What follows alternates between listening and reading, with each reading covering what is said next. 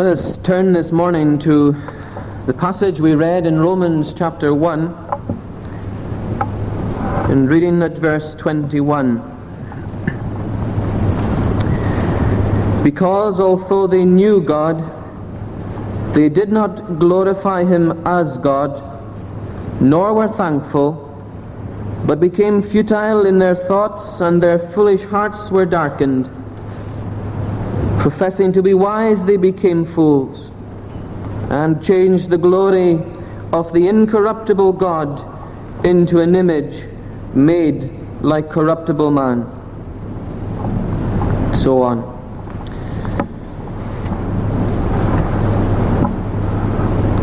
It's a reality that becomes very obvious to each and every one of us as we sit in churches up and down the land, churches where God's word is faithfully and sincerely preached. But so often part of the emphasis in these various congregations is the emphasis of man's need to know the Lord.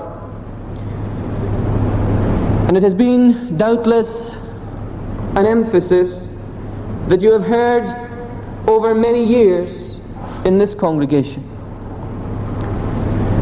And it's an emphasis also that in some respects might seem and sound very repetitive, because as we go through the scriptures from week to week,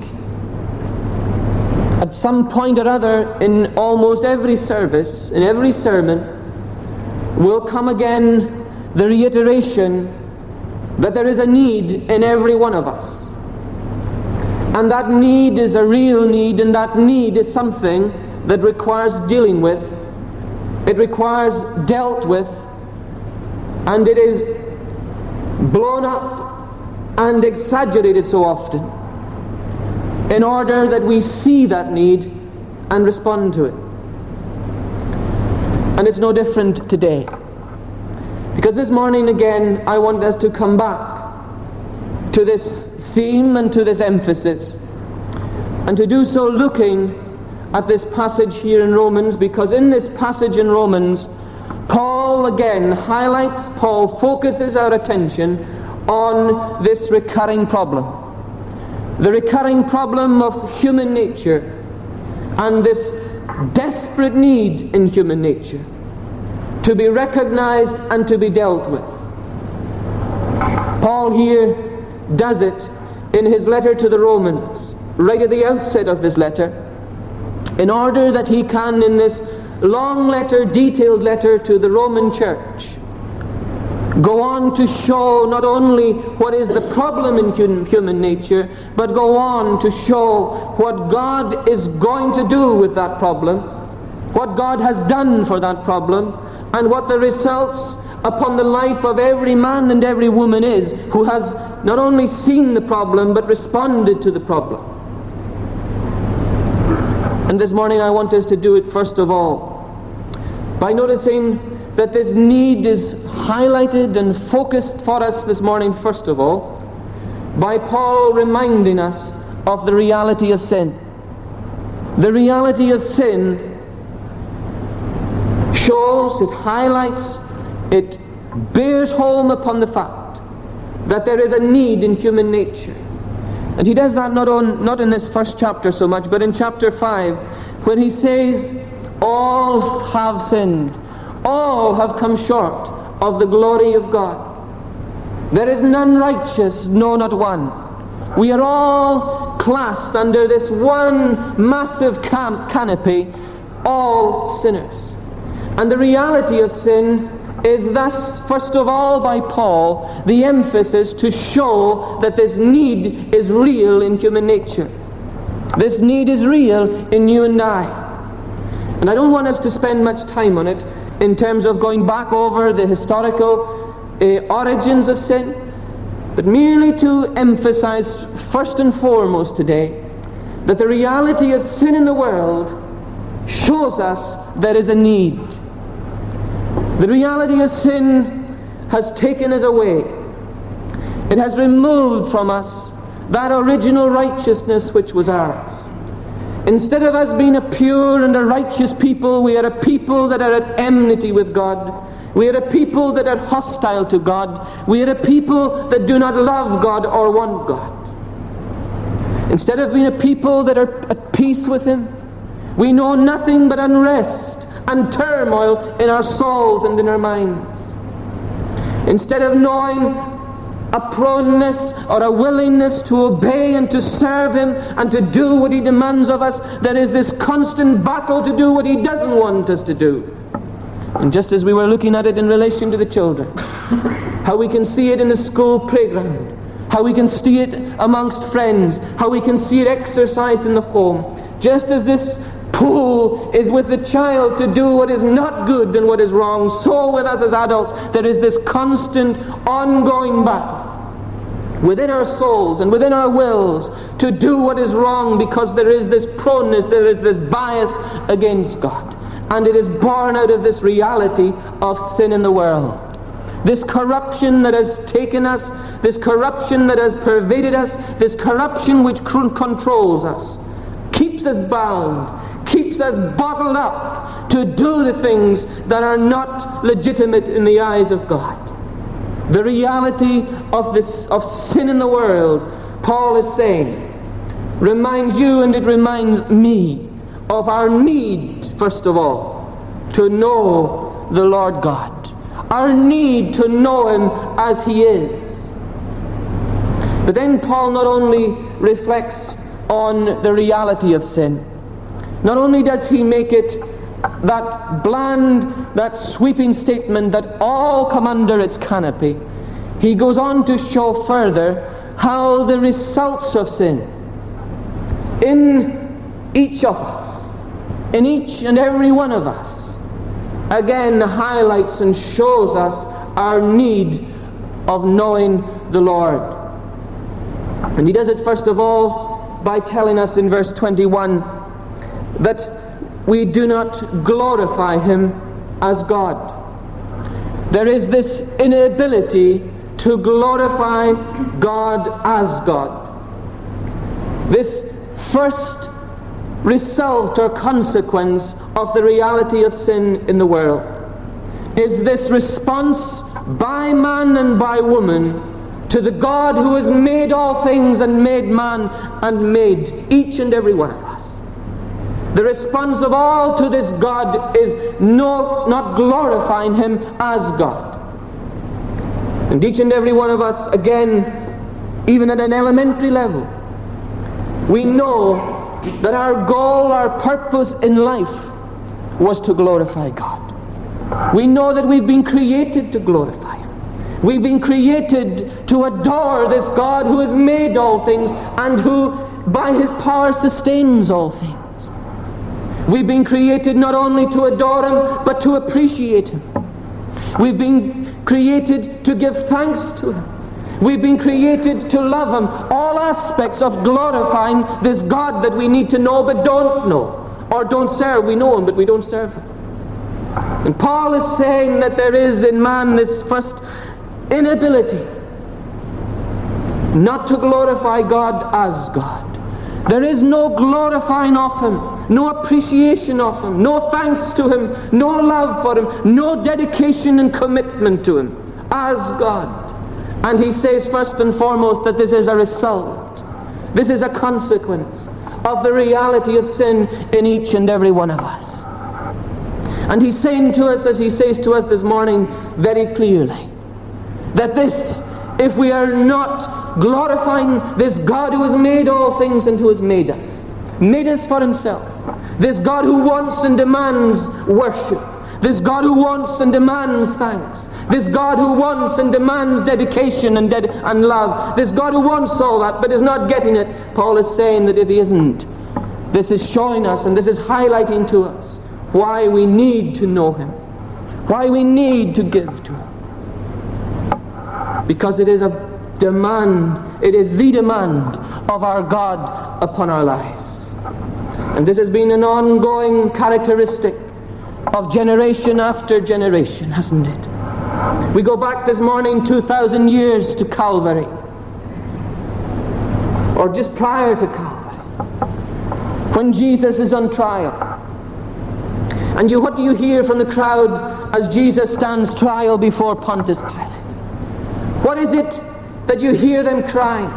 You hear them crying, crucify him, put him to death. Is there glorifying God there? Is there response from the crowd there of appreciation? Is there response in the cry, crucify him, crucify him? Is there love there?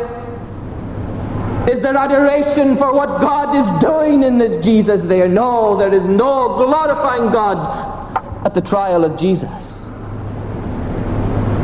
And we move on several years after to the encounter of Paul with the philosophers at Athens.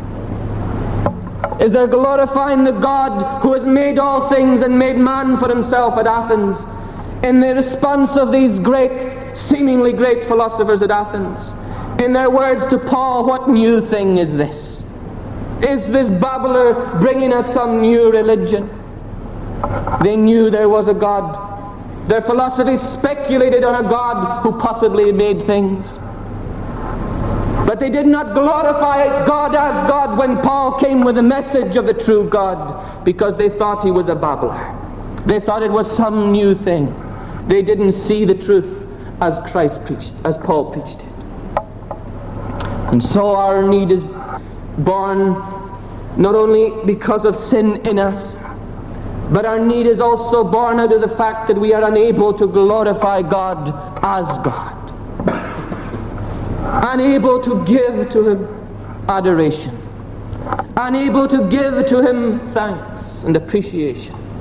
Unable to give to him love and commitment. Unable to give to him lives of service dedicated to his way. But Paul doesn't just leave it there. He goes on to tell us also that our need is born out of an inability to give thanks to this God. Not only does Paul say they did not glorify him as God, he also tells us they were not thankful. There was no thanks on the part of man. And there continues to be no thanks on the part of man to this God who has not only made the world, the heavens and the earth, but this God who has made us for himself. There is no thanks. No thanks at all. There is no thanks first and foremost at the very common level, but at a level which shows the goodness and the bounty and the love of our God for his creation. There is no thanks to this God for the rain and for the daily providence which men, good and bad, enjoy. There is no thanks. But then Paul is saying this thanks does not just reflect itself in man's denial of thanks to God for his daily providence. He says, probably and by implication, that there is no thanks expressed above all for the greatest commitment and expression of this God's involvement in the world. Thanks for the Lord Jesus Christ. Because the catalogue of sin and vice and defilement that's in Rome and is characterizing men as Paul depicts it is vice and undefilement and indifference to the law of God, reflected out of hearts and lives that are given totally to everything that is unlike God and ungodly. And they are thus reflecting lives that do not give thanks to God for Jesus above all. No thanks for the greatest demonstration of this God's love to the world in the person of Christ. No thanks for him coming. No thanks for his example. No thanks for his power. No thanks for his compassion which took him not only through life but to the point where he laid out his life on Calvary. No thanks. Men go on their blind way. Men go on their rebellious way. Men go on their indifferent way, looking at this Jesus, and what is he? He's nothing. And he's nothing to many of us here, and he's nothing to many in Tarbert in 1984. It is all a myth or a waste of time. There is no love of God expressed in it. A God of love would not have put Jesus through what he put him through. There is no real love there. There's no real power there, is there? Because this world does not reflect on what Jesus has done and what Jesus promises to do. It doesn't give thanks. And is it a fact this morning with us that our need is highlighted again because we do not give thanks? Do you thank God for your homes? Do you thank God for your families? Do you thank God for your health? Do you thank God for the employment you enjoy? Do you thank God for the money that comes in from week to week to keep the larder full? Do you thank God for a multitude of common blessing? But do you above all thank God for the person of Jesus? And if you don't, I say to you, you have need, and that need is highlighted because you must. Thanks from your lips and from my lips is part of our response demanded by God. And if we have never given thanks to God for Jesus above all else, we're still needy people. Needy people. But then he goes on to tell us, not only did they not glorify him as God, and not only was there this inability to say thanks, he also reflects or shows this need is highlighted by the fact of an inability to retain in our minds knowledge of the true God. For he tells us they became futile in their thoughts. They became futile in their thoughts. And then he tells us later on about their minds and so on. And even as they did not like to retain God in their knowledge, God gave them over to a debased mind, and so on. Paul is saying to us there that another aspect or another consequence of sin in each and every one of us is this inability, this inability mentally, this inability of intellect to retain the true knowledge of the living God. And that is so evident in the world around us. It was evident to the people Paul was writing to. It was evident to the multitudes that he preached to. It was evident as he catalogues what man has done, not only in his time, but in the history before him, and in the history as he experienced it, but in the history also that he could look forward and project his mind into. He saw that a consequence of the reality of sin was this inability to retain a knowledge, a true knowledge of the Lord God in the mind. Their minds became futile. Oh, they claimed to be wise, and that is something that is so significant in that passage. You look at what the claim of man is and what the reality is, and you will find an amazing difference or a void between the two. You look at what man claims he is. He claims to be wise. And when you and I, when we sit down and we think and we reflect, it is so often the case that in our reflection we think we're all right, isn't it? There is nothing we cannot understand. The mind of man projects itself forward. There is nothing he cannot achieve. There is nothing in man that allows himself so often to admit that he's ignorant. Ignorance is the last thing that we'll admit to. Paul is saying, look at the claim and look at the reality. Man claims to be wise. He claims there is nothing he doesn't know. He claims there is nothing he cannot achieve. He claims there is nothing he cannot understand. But look at the reality. The reality is so different. They claim to be wise, but in reality, they're not wise. He tells us they're foolish. They're foolish. And there is something tragically wrong between what is claimed by man and what is the reality, isn't there? And Paul is saying that reality which expresses itself only at that level, is reminding us and is showing us and is beating home upon our hearts that we are men and women with need. and you reflect, allow your minds to reflect over your knowledge of the Scriptures. And how often as you go through the Scriptures do you see this outworked?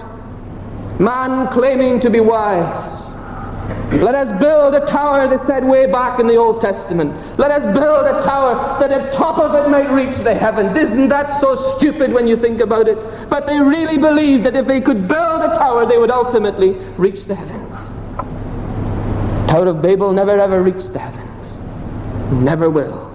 Claimed to be wise, but so foolish. The Syrians, when they were going to attack the people of God, they claimed to be wise. And in the reflection they said of Jehovah, He is the God of the hills. He's not the God of the valleys. Let us go and let us attack. What nonsense. The God who is the God of the heavens and the God of the mountains is the God of the valleys, as the Syrian armies have found out. And again we see it with the people of God when they made a calf, when they melted the gold, and they said, let us make God.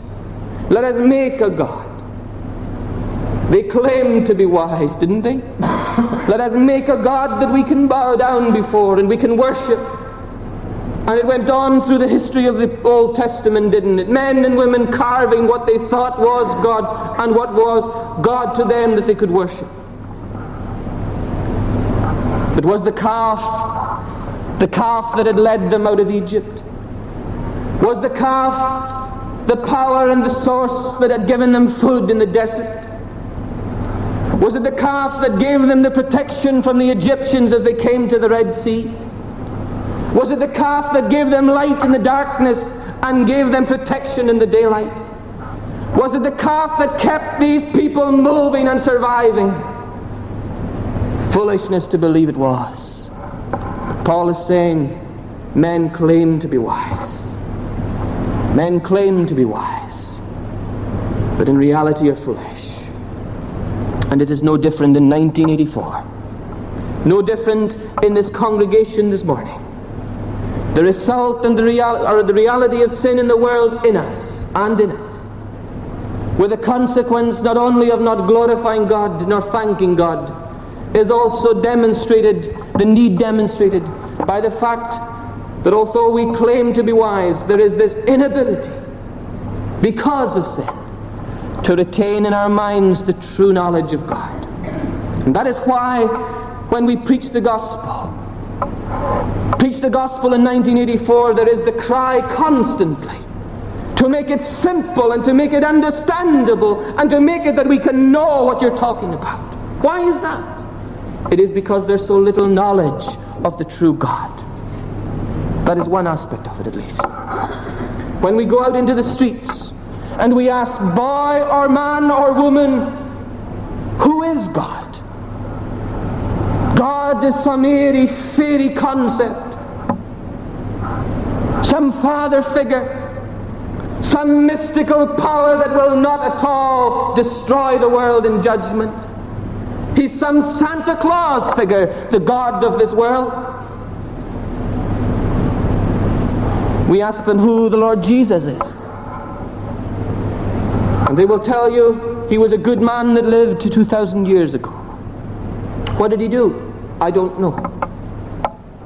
I don't know what he did. They can't even tell you that he healed the lame, he gave sight to the blind, he allowed the deaf and the dumb faculties they never had before experienced. They'll never be able to tell you that he walked on sea. And above all, they'll never know and they'll never tell you.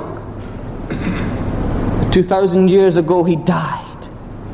He died for sinners such as we. This inability, total inability, to retain a true knowledge of God in the mind. But then also Paul tells us this further aspect or consequence of sin in each and every one of us, which shows us and reminds us that we're needy. He says their foolish hearts became darkened. This aspect that the heart, The heart, which for Paul was the hub of human existence. Every time he uses it to convey what is that part of us that makes us tick. That part of us which allows us to think, allows us to act, allows us to feel, allows us to speak, allows us to behave. And here the heart is used by Paul to convey the fact that every aspect of our makeup, mind, heart, emotions and actions are affected by the reality of sin in each and every one of us. And he's saying that this aspect has so pervaded us, it has so influenced us, it has so destroyed us, it has so gripped us, that we're unable to think straight at one level. Emotionally, we're a despairing people. And in our actions, we're a people that even at very best are corrupt. Paul himself knew that. The good I would do, it's that very thing I do not do. But what I ought not to do is the very thing I find myself doing. So Paul is saying there is this inability of heart. There's inability in what gives us our motivation. There is this non-motivating power in each and every one of us to give ourselves to the God that we ought to give ourselves to. There is this non-motivation within each every one of us to love the Lord Jesus Christ, to serve Him and to adore Him and to follow Him. And that's so real, isn't it? Mentally, we do not like to think along these lines. We like to think upon everything else but the realities of life and death. We like to think upon our plans for next year's holidays and next week's commitments and next week's enjoyments. But we do not like to think along the lines that we're needy people, and we're needy people with a spiritual need that requires dealt with and dealing with by God Himself. We don't like thinking about death. We don't like thinking about eternity. There is this inability because the heart is darkened, he tells us. The heart is darkened. That which gives us motivation to do all these things has been dulled. Dulled to the point where it does not and will not give itself and allow the individual to give himself or herself to the things that are important. Mind is affected. Emotions are affected. The heart being dulled affects the emotions.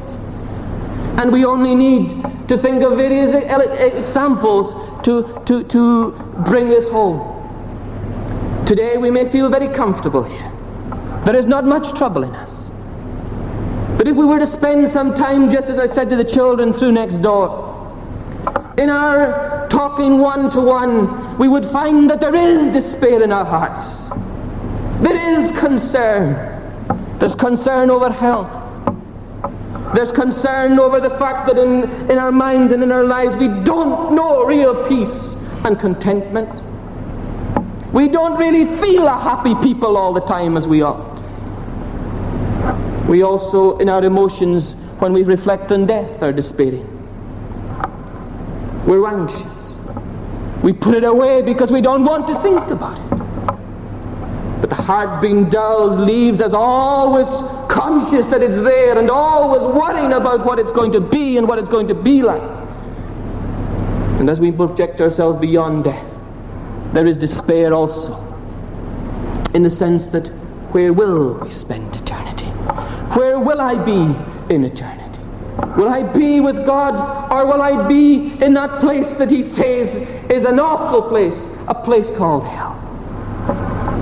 Emotionally, we're affected, the heart being darkened. But then also in our actions, because the heart is darkened, we're affected. We're sometimes an uncouth people, aren't we? Even our good deeds so often are tainted with selfishness, aren't they? We extend a hand of kindness, but we extend a hand of kindness to get the slap on the back and the acknowledgement of how wonderful we are. We're We're so often a vicious people, aren't we? We open our mouths when we know we shouldn't open our mouths, and we cut people down when we know we shouldn't cut people down, by our tongues and by our gossiping, and by our malice and our indifference and our hatred of men and women, some of them very close to us. Our actions, because the heart is darkened, shows us again that we're needy, doesn't it? And so Paul says, not only does the reality of sin show us our need, but as he has brought out there in that chapter, in that verse 21, the consequences of sin also show us our need. How is it we can glorify God? How is it we thank God? How is it we retain a true knowledge of God?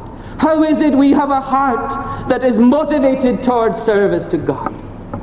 He's saying that is a need that's real, but it's a need that's only met as we give ourselves through faith to the Lord Jesus Christ. The time is almost gone, and I leave this last thought with you also, which highlights the need. And that is brought home to us in verse 18, where Paul says not only of the reality of sin, not only of the results or consequences of sin, but he also says this need is brought home upon man because of the reaction of God to sin. And the reaction of God to sin is told us in verse 18, where he says, "For the wrath of God is revealed from heaven against all ungodliness and unrighteousness of men, who suppress the truth in unrighteousness."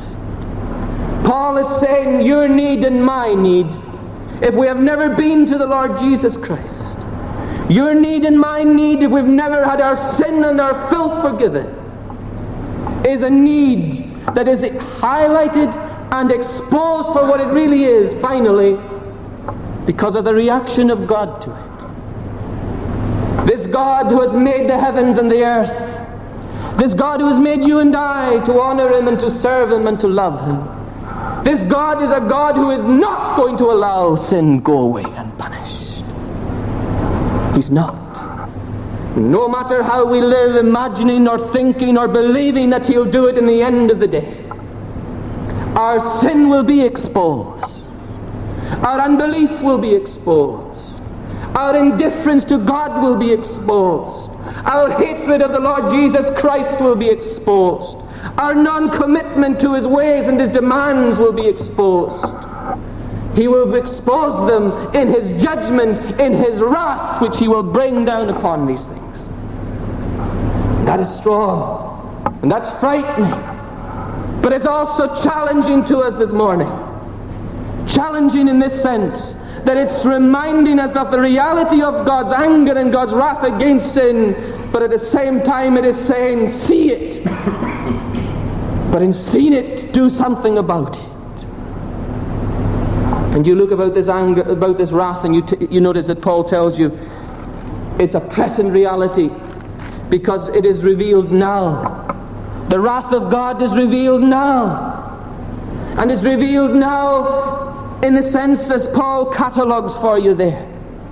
That God has given man over to what he wants and to what he likes and to what he has given himself to. He has given himself over.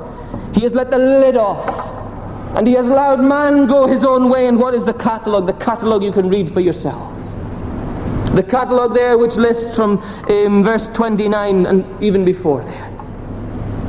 From verse 21. That catalogue of man's sin and man's indifference and man's hostility and man's waywardness from God is part of God's wrath revealed now. But Paul in chapter 2 you read went on to show that that wrath is to be revealed in the future as well. It is an anger, it is a judgment that is coming in the future. For he says, where he says in verse 2, we know that the judgment of God is according to truth against those who practice such things. And in verse 5 he says, in accordance with your hardness and your impenitent heart, you're treasuring up for yourself wrath in the day of wrath and revelation of the righteous judgment of God. There is a day of judgment, and let us never forget that. There is a day ahead of you and I, whether we like it or not, when we're going to stand before a righteous, a just, a holy God, and a God of love at the same time. And we're going to be judged. We're going to be assessed. And that's a solemn, solemn meeting. And Paul is saying your need and my need is highlighted because of that reaction to sin. Sin in us and sin's consequences. And we'll come back to that issue on some other occasion. But as Paul has been highlighting the need, and with this we're finished, as he's been highlighting the need, one of the wonderful things of that same chapter is this, that as he shows the need of you and I, he also comes with, on the other hand, with the solution that God has opened up and God has provided. In verse 16 he tells us that the solution lies in the glory and in the wondrous fact that there is good news. If the message from the pulpit was wrath and judgment upon a holy God with no offer or invitation or solution to the problem, it would be an awful and solemn and despairing time. But the glory of the Christian truth is that as it challenges men with the problem and with the need of our lives, it also reaches out a hand to each and every one of us with the solution to the problem. And Paul tells us the solution is in the gospel. The good news of Jesus and his salvation. The good news of Jesus and his redemption. The good news of which Paul is coming to Rome with, and he's coming to Rome unashamed of it because he knows that in the midst of all Rome's vileness and in the midst of all Rome's hostility and indifference and not glorifying God as God, he comes with the solution to that problem. Good news of Jesus, and he's proud of it. The good news that Jesus saves, that Jesus cancels out the past. The good news that Jesus forgives sin present and forgives sin future and forgives sin past. The good news that this wrath of God can be avoided. Do you see your need here this morning? Are you conscious of your need? Do you believe you have need? If you've never been to Jesus, if you're not trusting Jesus as Savior, you still have need. And you have need that's real. But may God help you in recognizing that need, to come to the place where the need can be dealt with, where the problem can be solved, and where you, in your commitment and in your acceptance of the Lord Jesus Christ as Savior, can divert the wrath and the anger of this God from your need and mine. Let us pray. O gracious and eternal God, we come this morning praying that we may truly see our need. See our need because we recognize that we're sinful people. See our need because we know that we do not glorify you as God, nor do we give thanks, nor are we able to retain in our minds true knowledge of you. And also when we look inside our hearts, we do find ourselves frightened. We do find ourselves despairing. We do find ourselves, even when we do good, conscious of bad and evil. Help us, O God, not only to see that need in all these areas, but help us, O God, also to recognize that you're angry with it. You can't stand it. You hate it. Just as parents we hate the wrong and the badness that so often we find in our children.